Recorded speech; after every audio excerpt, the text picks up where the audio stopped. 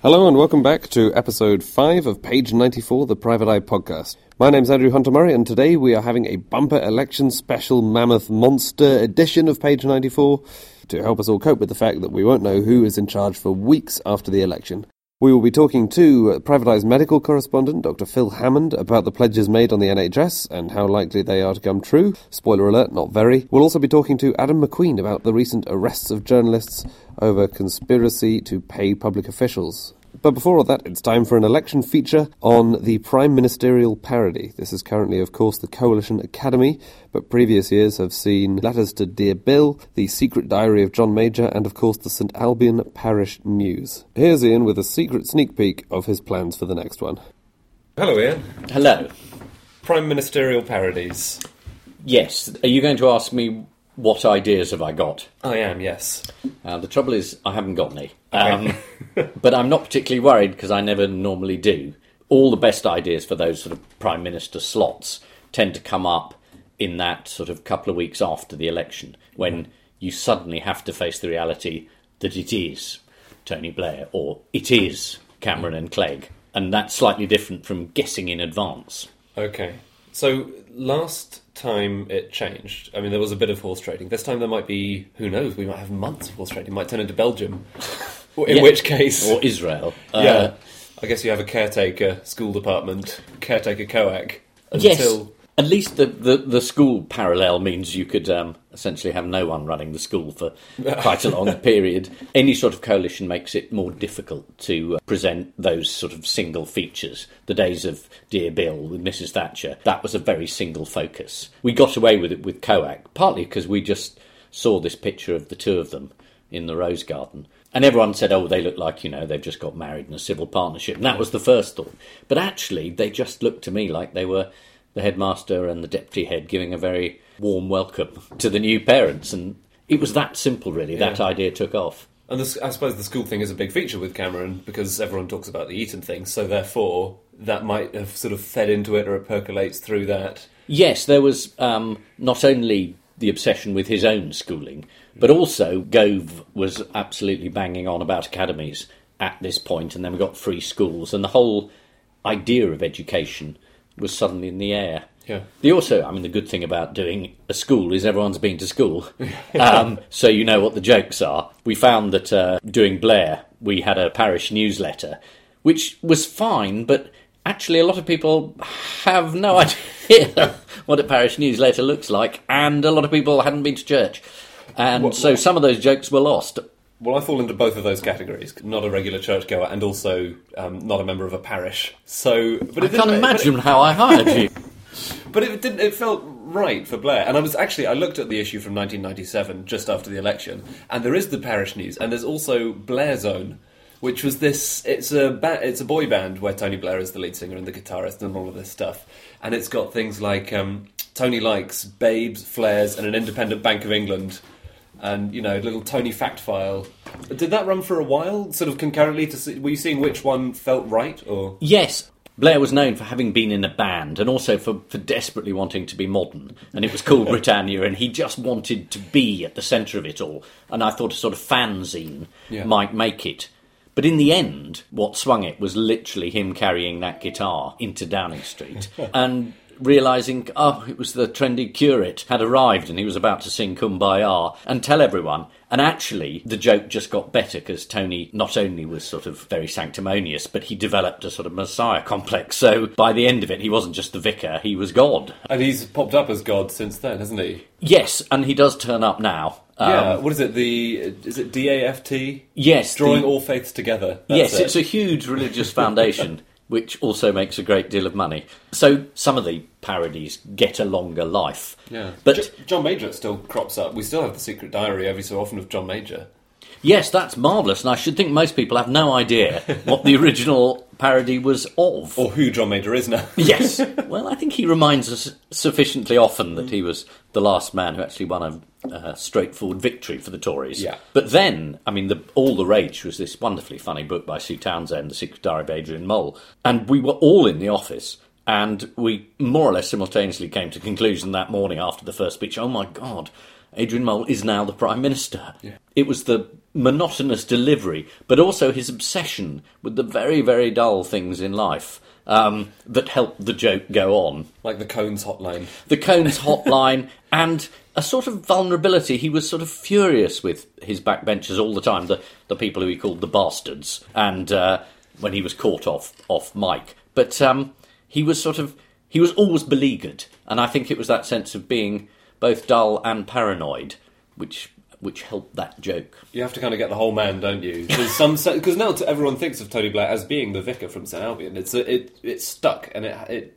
spreads out beyond the pages of the mag into people's perception of them. Yes, and if you've got it right. Yeah. I remember Paxman was once interviewing Blair, and Blair had literally gone to a school and stood in front of a stained glass window, and Paxman said, well, you just are the vicar of St Albion's, aren't you? The Guardian ran an editorial describing Gordon Brown as the supreme leader, and said it was impossible to guess which was the parody and which was his actual speeches.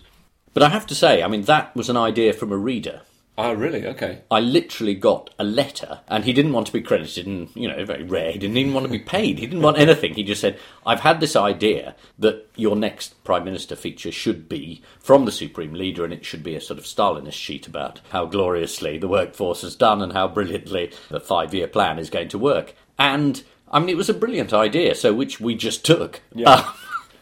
You really need a literary parody. You need something that works as a format. Yeah. Which is why diaries and letters and newsletters are so good. And the most successful one of all was Dear Bill, which was a letter from the spouse. Right, okay. And that was Richard Ingram's and John Wells, and they'd done Mrs. Wilson's diary, which again was the diary of the spouse. So the idea that people using their spouses as something new is not at all true. They were always there. So no, I'm very open. I just have no idea at the moment what the format will be. Schools are good, institutions are good, prisons obviously good. Those sorts of formats are funny. Have you got a Boris Johnson one up your sleeve come the day? I think you would just do Boris straight. There is absolutely no point. We have run a letter from the Mayor. Yeah, of course, yeah. But half the time, the difference between that and his column in the Telegraph is just the typeface, really. Which ones would you say have not worked as well? In the 70s, they did Ted Heath as the very, very dull chairman of a company called Heathco, which sort of made paperclips or something, because Heath was obsessed by the mechanics of government and by the levers and by the small things, rather than, they thought, by the vision. And it was a funny it was a bit like The Office, really. It was sort of just about how dull corporate life was, with Heath as sending out a lot of pompous memos all the time about restructuring. Yeah. But oddly enough, that never really took off. Yeah. Is this just you blaming the previous administration? Oh, always. Yeah. I'm going to accept all their successes and blame all their failures, which is a prime ministerial parody of its own. Yes. Ian Hislop there. Now, in recent weeks there have been lots of stories in the papers, most notably in The Sun, about journalists being tried and, for the most part, those trials collapsing. The trials were, in the main, for conspiracy to pay public officials for information, and the story has been covered a great deal in Private Eye, as not all is as it seems. Here is Adam McQueen, one of Private Eye's hacks, telling us exactly what was going on. Okay, so why don't we start by talking about the payment of public officials? You've been covering this for a long time, because you were covering the phone hacking. You went to the entire phone hacking trial at the Old Bailey. Most of it, yeah. I did skip some of the more tedious days that were to do with triangulation of phone masts and reading out records from the managing editor's office at great length. But you got most of it there, yeah. No, it was about what was it? 6, 7, 8 months in the end. It was a significant chunk of the year I spent sitting down in the Old Bailey. Yeah. It was very quiet in the office. It was lovely. It was really you good. got rid of me. For Yeah. Very relaxing. So you covered that, but this obviously is not part of that. That was Operation Wheating. No, much as some people would like to confuse the two, this is yet another police operation. There are so many police operations now. The one that has just pretty much come to an end, as the CPS have decided not to press any more prosecutions, is Elvedon, as opposed to Wheating, which was the original investigation into phone hacking at the News of the World. It's also secondary investigation into phone hacking at the News of the World on the features desk called Operation Pine Tree. And then, of course, there's that one into the Mirror, which is Operation Golding. Where do they get these names from? Apparently, they're all pulled off a police computer. I hoped they'd be like hurricanes, which are named... hurricanes and guide dog puppy litters are named alphabetically. Is that so? Yeah, that's a fascinating fact you didn't think you'd get on the Private Eye podcast. Yeah. So the thing that's been in the papers recently a lot has not been the phone hacking. That's all to one side for the moment. Yep. What we're dealing with now is the payments to officials, public officials. Nearly. What we've been dealing with recently and what's been in the papers is the conspiracy to pay public officials. Okay. So an awful lot of public officials, civil servants, prison officers, police officers, press officers from the MOD, were already done a long while back with not an enormous fanfare in the press for being corrupted as public officials and taking payments from newspapers. The charges which juries failed to make stick on various journalists, mostly from The Sun, was a conspiracy. So basically it's the other half of it. It's the giving the payment. And this was due to essentially a point of law that they had to prove that serious harm had been done to the public interest by their actions. Effectively, this is what it all comes down to, is that the CPS and the police needed to establish exactly whether this was a prosecutable offence or not.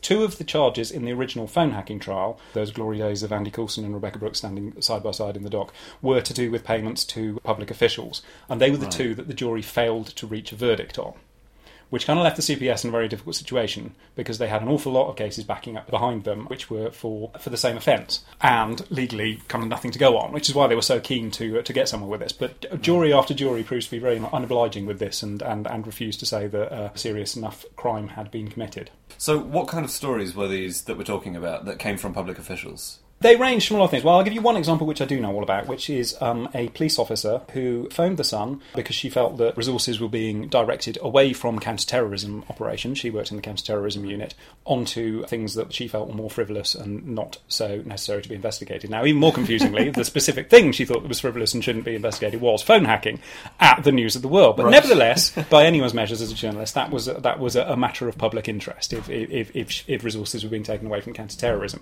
Now, she didn't ask for payment. She wasn't given any payment. Right. But because of the paperwork which was recorded by the journalists involved in that story, mentioned police officer wants to sell story. Right. This was enough to end up with her being convicted, and she lost her job as a police officer and is now working in a shoe repair shop. She lost a large chunk of her pension as well. So essentially her career is ruined. Now, because the big question with this is how did anyone ever find out that she was talking to the newspapers at all? And that is with the bit of obfuscation, really, in all of the recent coverage of it, which is that she was grassed up by News International. Because at the point where everything was falling apart there back in 2011 and the News of the World was being closed down in enormous panic, what they started to do was to hand over enormous tranches of information, almost as sort of flack being thrown up just to distract from the main problems then, which were the height in the organisation at management level to which knowledge of phone hacking went, which we now know all the way to Andy Coulson as editor. So all of these much more junior journalists found themselves being grassed up, but more to the point, their sources for various stories found themselves being grassed up as well. Now, this is one of the absolute sacrosanct things. We journalists have very, very little in the way of honour, but one of the things we really do hold close is that you never, ever betray your sources. And that goes for Private Eye as much as it goes for any of the tabloids. If someone gives you a story and they are effectively a whistleblower, they're risking their jobs by doing so, you have to absolutely keep their identity secret forever. And that was just ridden over roughshod by the Management and Standards Committee that was set up by News of the World, led by two executives called Will Lewis and Simon Greenberg, who not only handed over enormous amounts of information from the archived records, but actually invited the police in to work with them, alongside them at Wapping. They had their own desks there. And this extraordinary level of cooperation went on for months and months and months, until the point when it became apparent that it actually wasn't doing the job, and the police were still considering the prospect of a corporate charge against News International on phone hacking, at which point suddenly it dried up and they weren't so keen on having the police around the place or cooperating with them anymore. But of course, by that point, it was far too late, because all of the information had gone to the police, and all of their staff, and more to the point, all of the sources had been shafted. So there are a lot of journalists who are still there today who would have been involved in this, or chucked to it, rather, by the management. Well, there are a lot of them now who've gone through this, as they've been talking about it since the trials ended. Months, if not years, of trauma and legal action and not being able to do their jobs, who are now sort of considering whether or not to go back to this organisation that effectively sold them down the river. Now, to be fair to News International, they were then obliged to sort of cover these people's legal costs. And but they wouldn't have had any legal costs had they not shafted their own staff in the first place. It was the most extraordinary set of circumstances. It really was. That hasn't really been covered in the Sun as much, has it? Oddly enough, they haven't been so keen to talk about that. They've been talking about it very vocally off the record. I mean, listeners might remember a couple of years ago we had a story about a meeting in which Rupert Murdoch addressed a lot of these journalists when they were on bail for these offences and facing trial. And at that point, looking at prison sentences, no one knew that these trials were all eventually going to fall through. Yeah. And they were very, very cross about it indeed. Readers might also remember the story then being covered by Channel 4 News as an exclusive a couple of weeks later, which was particularly good fun. But the level long memories at Private Eye. Oh yes, indeed.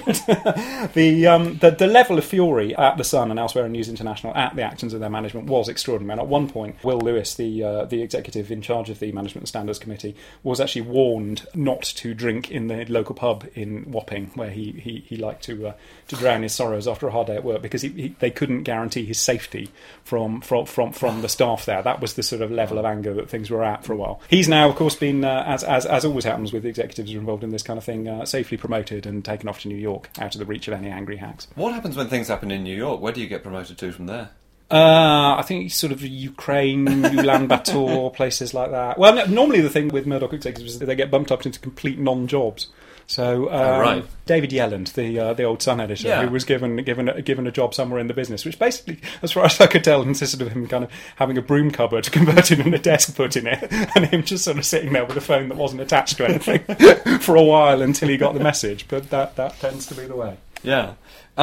So, just to get this totally crystal clear, the people who were handing over information, some of them who were just genuinely thought there was a public interest in it and were in these positions, like press officers at the MOD or people in the police. Lots of those people have been convicted. Lots of them were convicted. It's those weird. Journalists who were convicted in a couple of cases, the Court of Appeal then ruled that the jury had been misdirected in the case. So one of those decisions was overturned, and the CPS then decided not to retry the other case. So effectively, save for 3 cases that are now ongoing, the whole thing is over. It is an extraordinary one. With the Eye, it's been on, because obviously we've done an awful lot of coverage of phone hacking, but we've tended to sort of kind of steer clear of this whole area, because as a journalist, I just think once you start getting into relations between journalists and their sources, it's just not an area that the police should be involved in at all. It's very, very dubious. As I say, that is this absolute sacrosanct thing, because this is something that even as scumbaggy as all us journalists are, we really do hold very, very dear.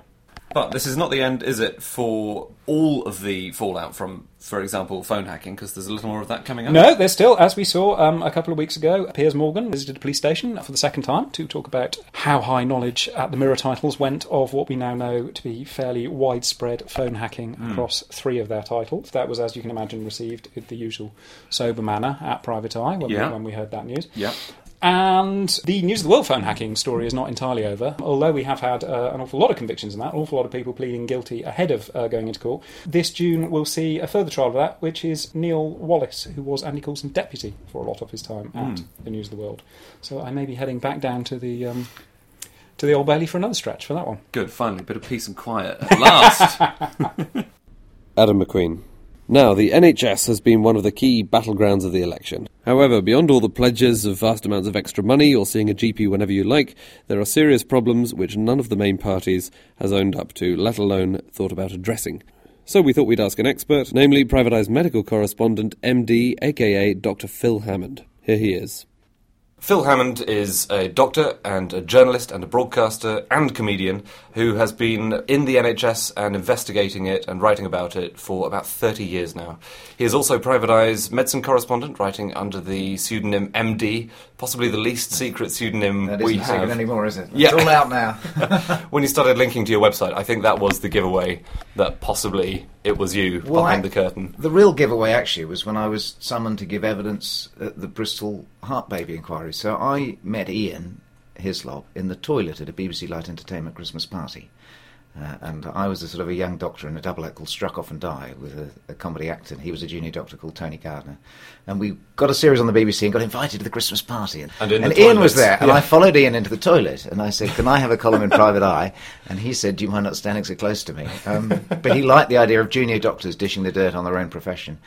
And we were living in Bristol at the time, and Tony was working in the emergency department of the Bristol Royal Infirmary, and he said, there's an anaesthetist here you really need to meet, because he's telling me that far more babies are dying after heart surgery in their unit than anything else. And it was a real shift for me, because I moved from the idea of protecting doctors isn't all for what we do to junior doctors, to suddenly thinking about, hang on, the consequences are, if the health service goes wrong, people die. And the Bristol heart scandal, which we broke in Private Eye in 1992, we published an audit to say that Bristol was far worse than any other unit, and you'd be advised to go elsewhere. It took 7 years for them to have a public inquiry, but it then became the largest public inquiry in British history then. And I was summoned to give evidence as Private Eye's MD. So there was no hiding this. I think everybody knows. But to be fair, I mean, I didn't at the beginning, because Ian advised me that other professionals who'd written under pseudonyms had really suffered when they'd exposed themselves as who they were. But I thought, actually, I believe in transparency. So and I think you should be accountable for what you write, so people know that it's me. And interestingly, I've never been sued. We've got a few things wrong that I've apologised for. Never yet. Let's say never say never. But the saddest thing is, in 20-odd years, 25 years nearly of breaking stories, a lot of them about whistleblowers, all their stories have stacked up, but I've never been able to get a whistleblower back their job. So that's the sadness for me. You expose this, but actually the doctor side of me actually wants to change things for the better. And journalists are good at exposing stuff, but does it actually improve the system? Well, 23 years on from Bristol, we still haven't safely reorganised child heart surgery in this country, so was that worth it? I don't know. And the whistleblowers are exactly the people we need in the NHS to speak the truth to power and to stand up to the politicians and the managers, and they're nearly always the ones who lose their jobs. So that really angers me and drives me to keep doing it until we start being nice to whistleblowers and to patients and carers who complain. There are a lot of pledges about whistleblowers in various manifestos, the election manifestos which have just been published. Do you set much store by them, or do you think that there really isn't much to it? I'm on record for absolutely hating the Health and Social Care Act and the outsourcing of the NHS to the private sector, so people know that. But I would say in Jeremy Hunt's defence that he does seem to have taken patient safety a bit more seriously, and he is genuine when he talks about whistleblowers, and he did get Robert Francis in to do an inquiry on it. I mean, whether it makes any difference, I don't know, but the fact that we've now acknowledged publicly that we've caused huge suffering to these whistleblowers and we've treated them appalling is a good thing. Yeah. They need some sort of restitution, but above all, they need their jobs back. When you lose your job, often you lose sort of all meaning and purpose, and it does your head in. You lose your marriage, you lose your house, you lose your income, you lose your pension, but you lose the thing that mattered most to you. So I give them a little bit of credit for doing it. Okay. Let's be fair to the politicians. And actually, at the eye lunches, I meet politicians, and they're not that bad, to be honest. You don't always have to agree with them, but actually, I think we're pretty tough on it. If we come too cynical, then the whole thing collapses, and what's the point of anything? So right, well, this really will get you sued or fired. I'll give him 5 out of 10 for putting it on the agenda, but I'd be very surprised in the current climate with no real money in the NHS whether we really do seriously take whistleblowing concerns or whether we keep hiding them under the carpet because they're politically embarrassing. So, no real money in the NHS. A lot of promises, 8 billion more, I think, from both the Tories and the Lib Dems. Yeah, but that's a fascinating promise because they're fighting over 8 billion and Labour is saying that's fantasy money. Well, 8 billion over 5 years works out at under 1.5% a year. So if we look at the growth in terms of the NHS, which we need because people get older every year. When the NHS was founded, half of people died before the age of 65. Now 1 in 3 of us live to 100. And we keep living longer year on year. So the NHS needs growth in its funding because people are living longer. Unless we introduce mass involuntary euthanasia, otherwise known as living in Scotland, it's we're going to keep having to put all this extra money in. The money they're pledging, 8 billion over 5 years, 1.5% is not a huge amount. We've had 5 years of 0.9%, and prior to that, the average growth was about 4%. So we will have had pretty much 5 years of really drying up of NHS funding. And if they can't even manage 8 billion in 5 years, we really are stuffed. And I think probably we need more. But to do that, you need honest politicians to say, look, if you want to care for the elderly and do cutting-edge heart surgery on young babies, it's going to cost this much. Do you want to pay more tax? I think income tax is by far the fairest way of doing it. Right. But the danger is that people will give up. If waiting lists get long again, they'll just go, right, I'm just going to get my own private insurance to run alongside that, which of course they can do already. But it means that the beauty of the NHS, which is treating people according to their needs, not their ability to pay, may fall to pieces a bit. And that's been the case, of course, over the last 5 years with lots of outsourcing that's been happening in the NHS itself. Yeah, I remember having a conversation with Ian Hislop about this, and Ian had a great line, which I agree with that. She said, in all my time working at Private Eye, I've never really understood outsourcing. And he says, has outsourcing ever been the answer to anything? And in a company, you might outsource the water filter or something. But, you know, if the NHS was a business, and I don't really like talking about it as a business, but you wouldn't outsource your core business. They've just given £250 million to Virgin to do care of the elderly in Stafford. Now, I appreciate that care of the elderly in Stafford is a politically contentious issue, but giving it to a company that does, I don't know, rail fares and aeroplanes and unsuccessful cola and space travel, are they the people to do it? It's really complex care of the elderly. It's the hardest thing. It's people living to 100 with 6 different conditions on 18 tablets. They're really frail, and the reason we had the Mid-Stafford scandal is that we didn't have enough qualified expert nurses who understood how to look after care for frail elderly patients. Is outsourcing it to a company who eventually has to make a profit for shareholders going to work? Well, I'd be very surprised if there's a 5% profit in caring for the frail elderly on that scale without cherry-picking the easier cases and leaving the NHS to pick up the hard cases. So we shall see. Presumably it's just a matter, in part at least, of getting it off the balance sheet, as with PFI for hospitals. Yeah, and it's lovely. When politicians say they love the NHS, they generally mean they love it off the balance sheets. And we know PFI was a disaster, and the wonderful Paul Foote was straight onto that. Alison Pollock, who's a wonderful academic, was straight onto that. As far back as 1990, when it first came in, I was doing gags about PFI stands for paying for it indefinitely. And anyone with a grade C GCSE maths could see that the mortgage didn't stack up. It was like buying a really expensive hospital on a credit card. And I've just done something with the BBC about the debts, and it's not uncommon for you to pay back 12 times the build cost. 12 times. Now, I know there's a bit of maintenance and things thrown in, but it is absolutely staggeringly bad. Yeah.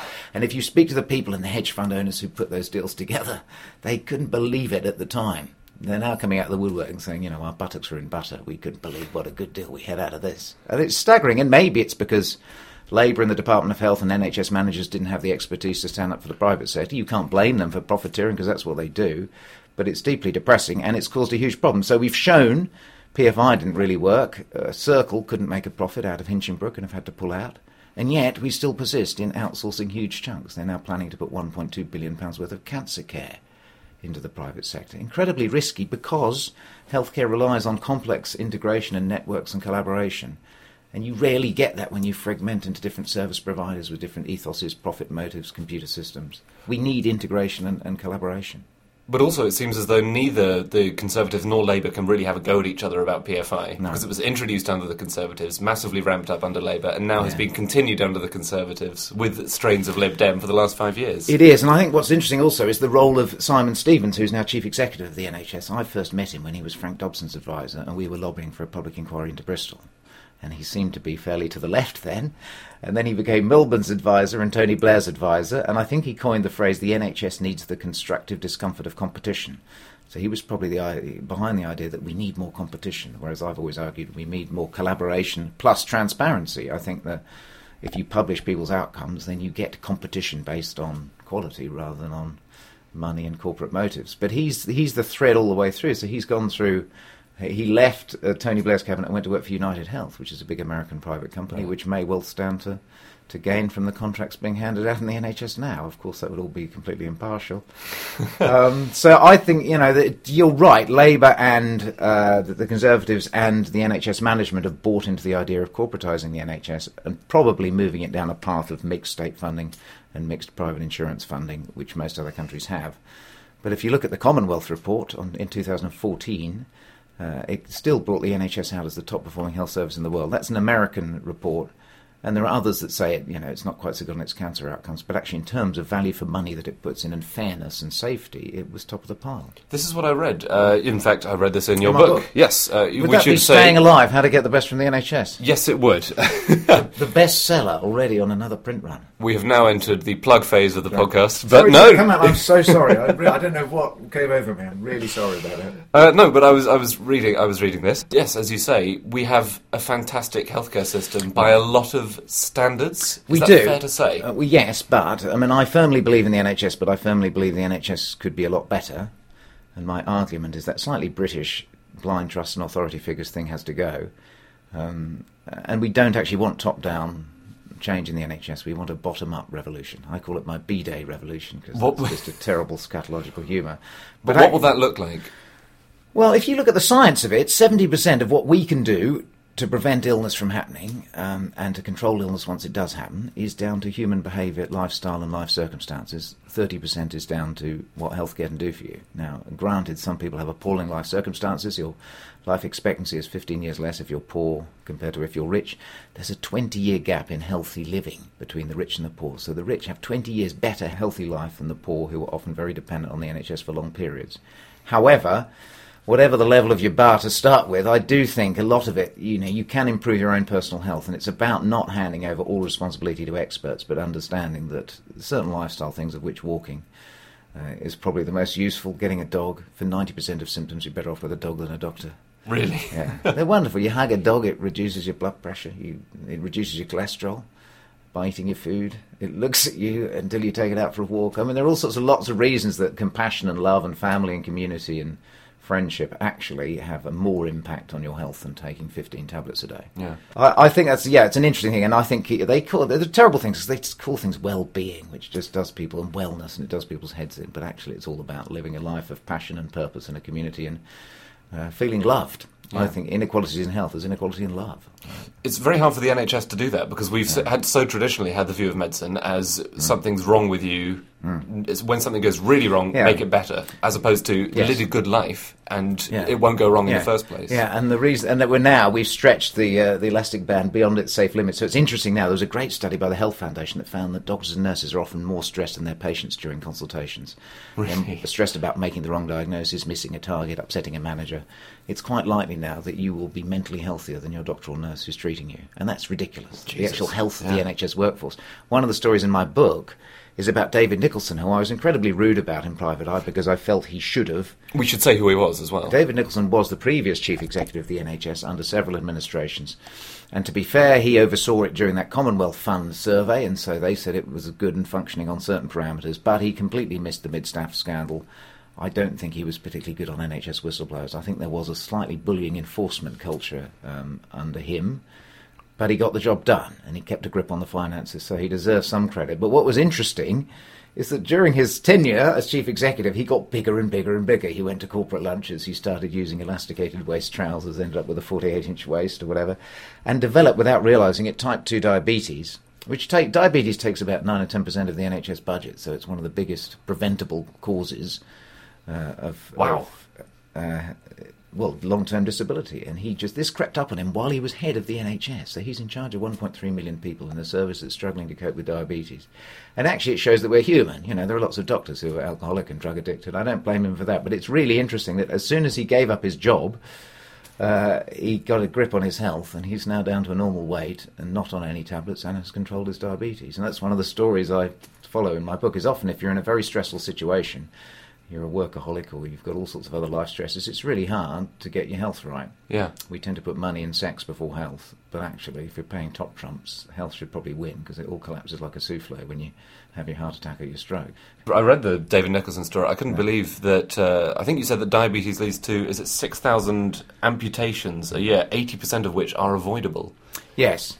And there's also something really scary called the Atlas of Variation at the NHS, which shows your chance of having an amputation varies threefold depending on where you live in the country. Oh, wow. And that's really scary too. So variation in the NHS really freaks out politicians, and it would probably freak out patients if they knew more about it. Yeah, I mean, I presume it's almost all with poverty indicators and things Partly, like that. I mean, part of it, like all these things, is like, say, why don't we pick up cancer? Part of it is patients coming forward and realising they've got a red flag symptom for cancer or diabetes. Part of it is GPs not being so stressed as to be able to pick it up. And then part of it is access to specialist services and investigations and treatment. So all those three things tends to vary quite enormously from region to region.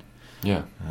And there's something called the inverse care law, which basically says that the people who are most in need of health services are least likely to access them.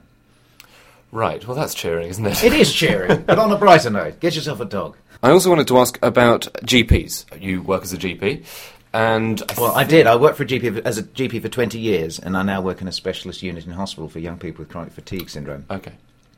But I was speaking to GPs yesterday in Stroud, and we had to laugh. There was someone almost crying with laughter at this ridiculous political pledge that everyone over 75... will be able to see your GP on the same day. Yes. They're sort of out-trumping each other. Next day they'll say, everybody over 75 will have their own live-in GP. And they're making these nonsense pledges which we know they're not going to be able to fulfil. We should say this is a Conservative pledge. That one's a Conservative pledge, but Labour have said everybody's going to have a midwife with them in the room right throughout all their labour. Well, suddenly they're going to magic up 3,000 midwives from somewhere. I mean, They're both top-trumping themselves as slightly ridiculous pledges, which would be good if we put the money in. Actually, because we're British, we've been slightly tight with our money over the NHS over its 60-odd years, and that's one of the reasons it's in a bit of trouble. And actually, if we wanted that, A, we'd have to train them, but B, we'd have to put significantly more money in than we're doing at the moment. The current shortage of GPs, there's a large number who are thinking about retirement in the next 5 years. Yeah, there are lots of complex reasons for that. The 50-something GPs, because of what George Osborne has done with his allowable pension pots, because the NHS pension is pretty generous, a lot of them have a pot that's full up, and they're going to get taxed fairly heavily on their extra contributions. Now, to be honest, GPs aren't quite as obsessed with money as the Daily Mail would have you think, but that might be an incentive for people to say, right, I've had enough, or I'm not going to be full-time, I'm just going to go part-time. I think there's a real risk we're going to lose some of the senior mid-50s GPs. And the younger ones coming through don't want to work full-time. Often they go to Australia for a bit. Increasingly they're going to Australia and staying there. So we're training a lot of people, but we've got to do an awful lot to retain them. And people know, that 30% of GP training places throughout the country are vacant. You can't fool the people. You can go and make little videos about how wonderful it is being a GP, but people listen to the front line, and it's incredibly stressful, because that's where it all ends up at the moment. Yeah. Everyone goes to their GP, and my wife is a GP, and she's wonderful. She's really kind, but she does 2 days a week, sometimes 3, and she's absolutely exhausted at the end of a day. It is really, really tough to do that job well. And we're being promised, I think, 7-day-a-week GPs at the moment. Well, 7-day-a-week NHS, which again it makes sense, because you're more likely at the moment to die if you conveniently have your sickness at a Friday evening or over the weekend. So we should be able to have a 7-day NHS, but again, that's huge resource implications, which on 1.5% increase in growth in the budget isn't going to happen. So it's good, but I would be amazed if that happens. And in fact, they promised it previously. They promised us we'll all have our own electronic records on a little disc to carry around with us. They promised that about 5 or 10 years ago. It still hasn't happened. I will eat my feet. There's a pledge. I will eat my feet. If we have a 7-day NHS and everyone over 75 can see a GP on the same day during the next Parliament, I will eat my feet. And you can record that.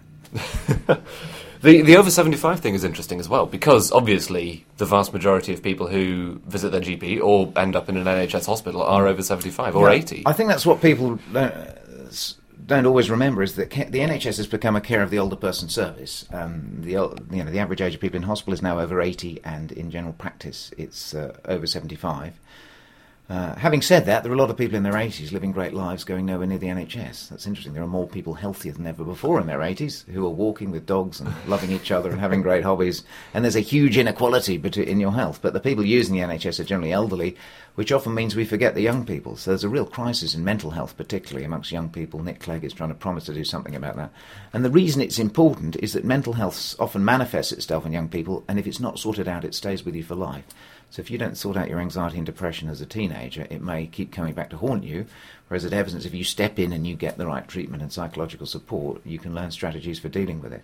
And that's probably, I now work with young people with a really unpleasant disease called chronic fatigue syndrome, and the reason I love it is I get 90-minute consultations. It's in a specialist unit, so I've gone from 10 minutes where you can do nothing to 90 minutes where you can generally sort them out, listen to them, acknowledge their concerns, and actually hand over responsibility to them for sorting themselves out. Because that's the issue, that chronic disease takes up 70% of the NHS budget. It's chronic, so you live with it for life. Some people have 3 or 4 or 5 of these diseases, but you only see people in the NHS for a tiny fraction of your time. So you're living with that disease, and that's the issue where we need to solve the NHS, is getting people either preventing them getting these diseases or learning to treat them themselves. And the most inspiring thing about the kids with chronic fatigue is they generally treat themselves and they get better. It's what you said about seeing somebody for a tiny fraction of time is interesting, because presumably if you've got 4 or 5 chronic conditions, you're going to see a lot of people each for a tiny bit of time. And one pledge that has been made is for somebody, a single person looking after your care. That seems sensible. Yeah, that's a really good idea, and there's places like Torbay where they've done that, and they call it something slightly naff, like a care navigator. But, right. If you've got lots of complex conditions, you want one go-to person to sort it out. Actually, it doesn't have to be a doctor. It could easily be somebody non-clinical even, but you need... The NHS has become so complex. The thing that absolutely does my head in is when Cameron keeps saying we've reduced NHS bureaucracy. What they've done is they've reduced the number of managers, but the complexity of the new organisations is absolutely staggering, and you do need someone to help navigate that care. So a GP yesterday complained to me that women having terminations in her local clinic in Stroud, they've got to take their passport and a utility bill to prove that they're bona fide resident, whatever. Now, if you've been some victim of terrible sexual abuse, or rape crisis or whatever, you probably on your mind isn't going to be, can I find a passport and a utility bill? So that's one issue. Another issue is that we now have, well, instead of just having SHAs and PCTs, Strategic Health Authorities and Primary Care Trusts, we've got loads more new organisations. So if you're trying to set up a new service in the community, it's incredibly complex. There are all sorts of legal loopholes in the new legislation you've got to jump through. The management consultants, the lawyers, are earning a fortune. I now have lawyers blowing the whistle to Private Eye saying we're really embarrassed about the amount of money we're earning through NHS reform because the reforms are so complex, we're just having to take money left, right and centre off the NHS because nobody quite understands the legislation, how the clinical commissioning groups interact with the local area teams, react with NHS England, react with Public Health England, react with the local authority. It's incredibly complex. So for Cameron to say he's reduced bureaucracy is absolute bollocks. Absolute bollocks. That, in fact, almost as much as we're not privatising the NHS, that absolutely does my head in. The bureaucracy in the NHS is staggeringly complex now, and a lot of it is unnecessary. It's complex reform that people don't understand, and the McKinseys of this world and the lawyers are making a fortune. But it's not necessarily their fault because people don't know what to do with it. They don't understand it. So, what? Get a dog! Get a dog! And I am naturally an optimist, to be honest. You may be all negative now, but actually I'm an optimist. Remember, despite the failings of the NHS, we are living longer year on year. And in a sense, you can say the NHS is being punished for its success. It's not just healthcare that makes you live longer. It's love and support and clean air and having a job. All those things matter. But actually, let's not beat ourselves up too much. You know, we've evolved to survive, and human beings are pretty good survival animals. So I think we will survive. But yeah, I think a dog is crucial to it. Phil Hammond, thank you very much. Phil Hammond there. That's all from the election special of Page 94. We hope you have enjoyed it. If there is a government in 2 weeks, we will be back reporting on it. If not, we will be back reporting on that too. Hope you've enjoyed this episode. Thank you very much for listening, and goodbye.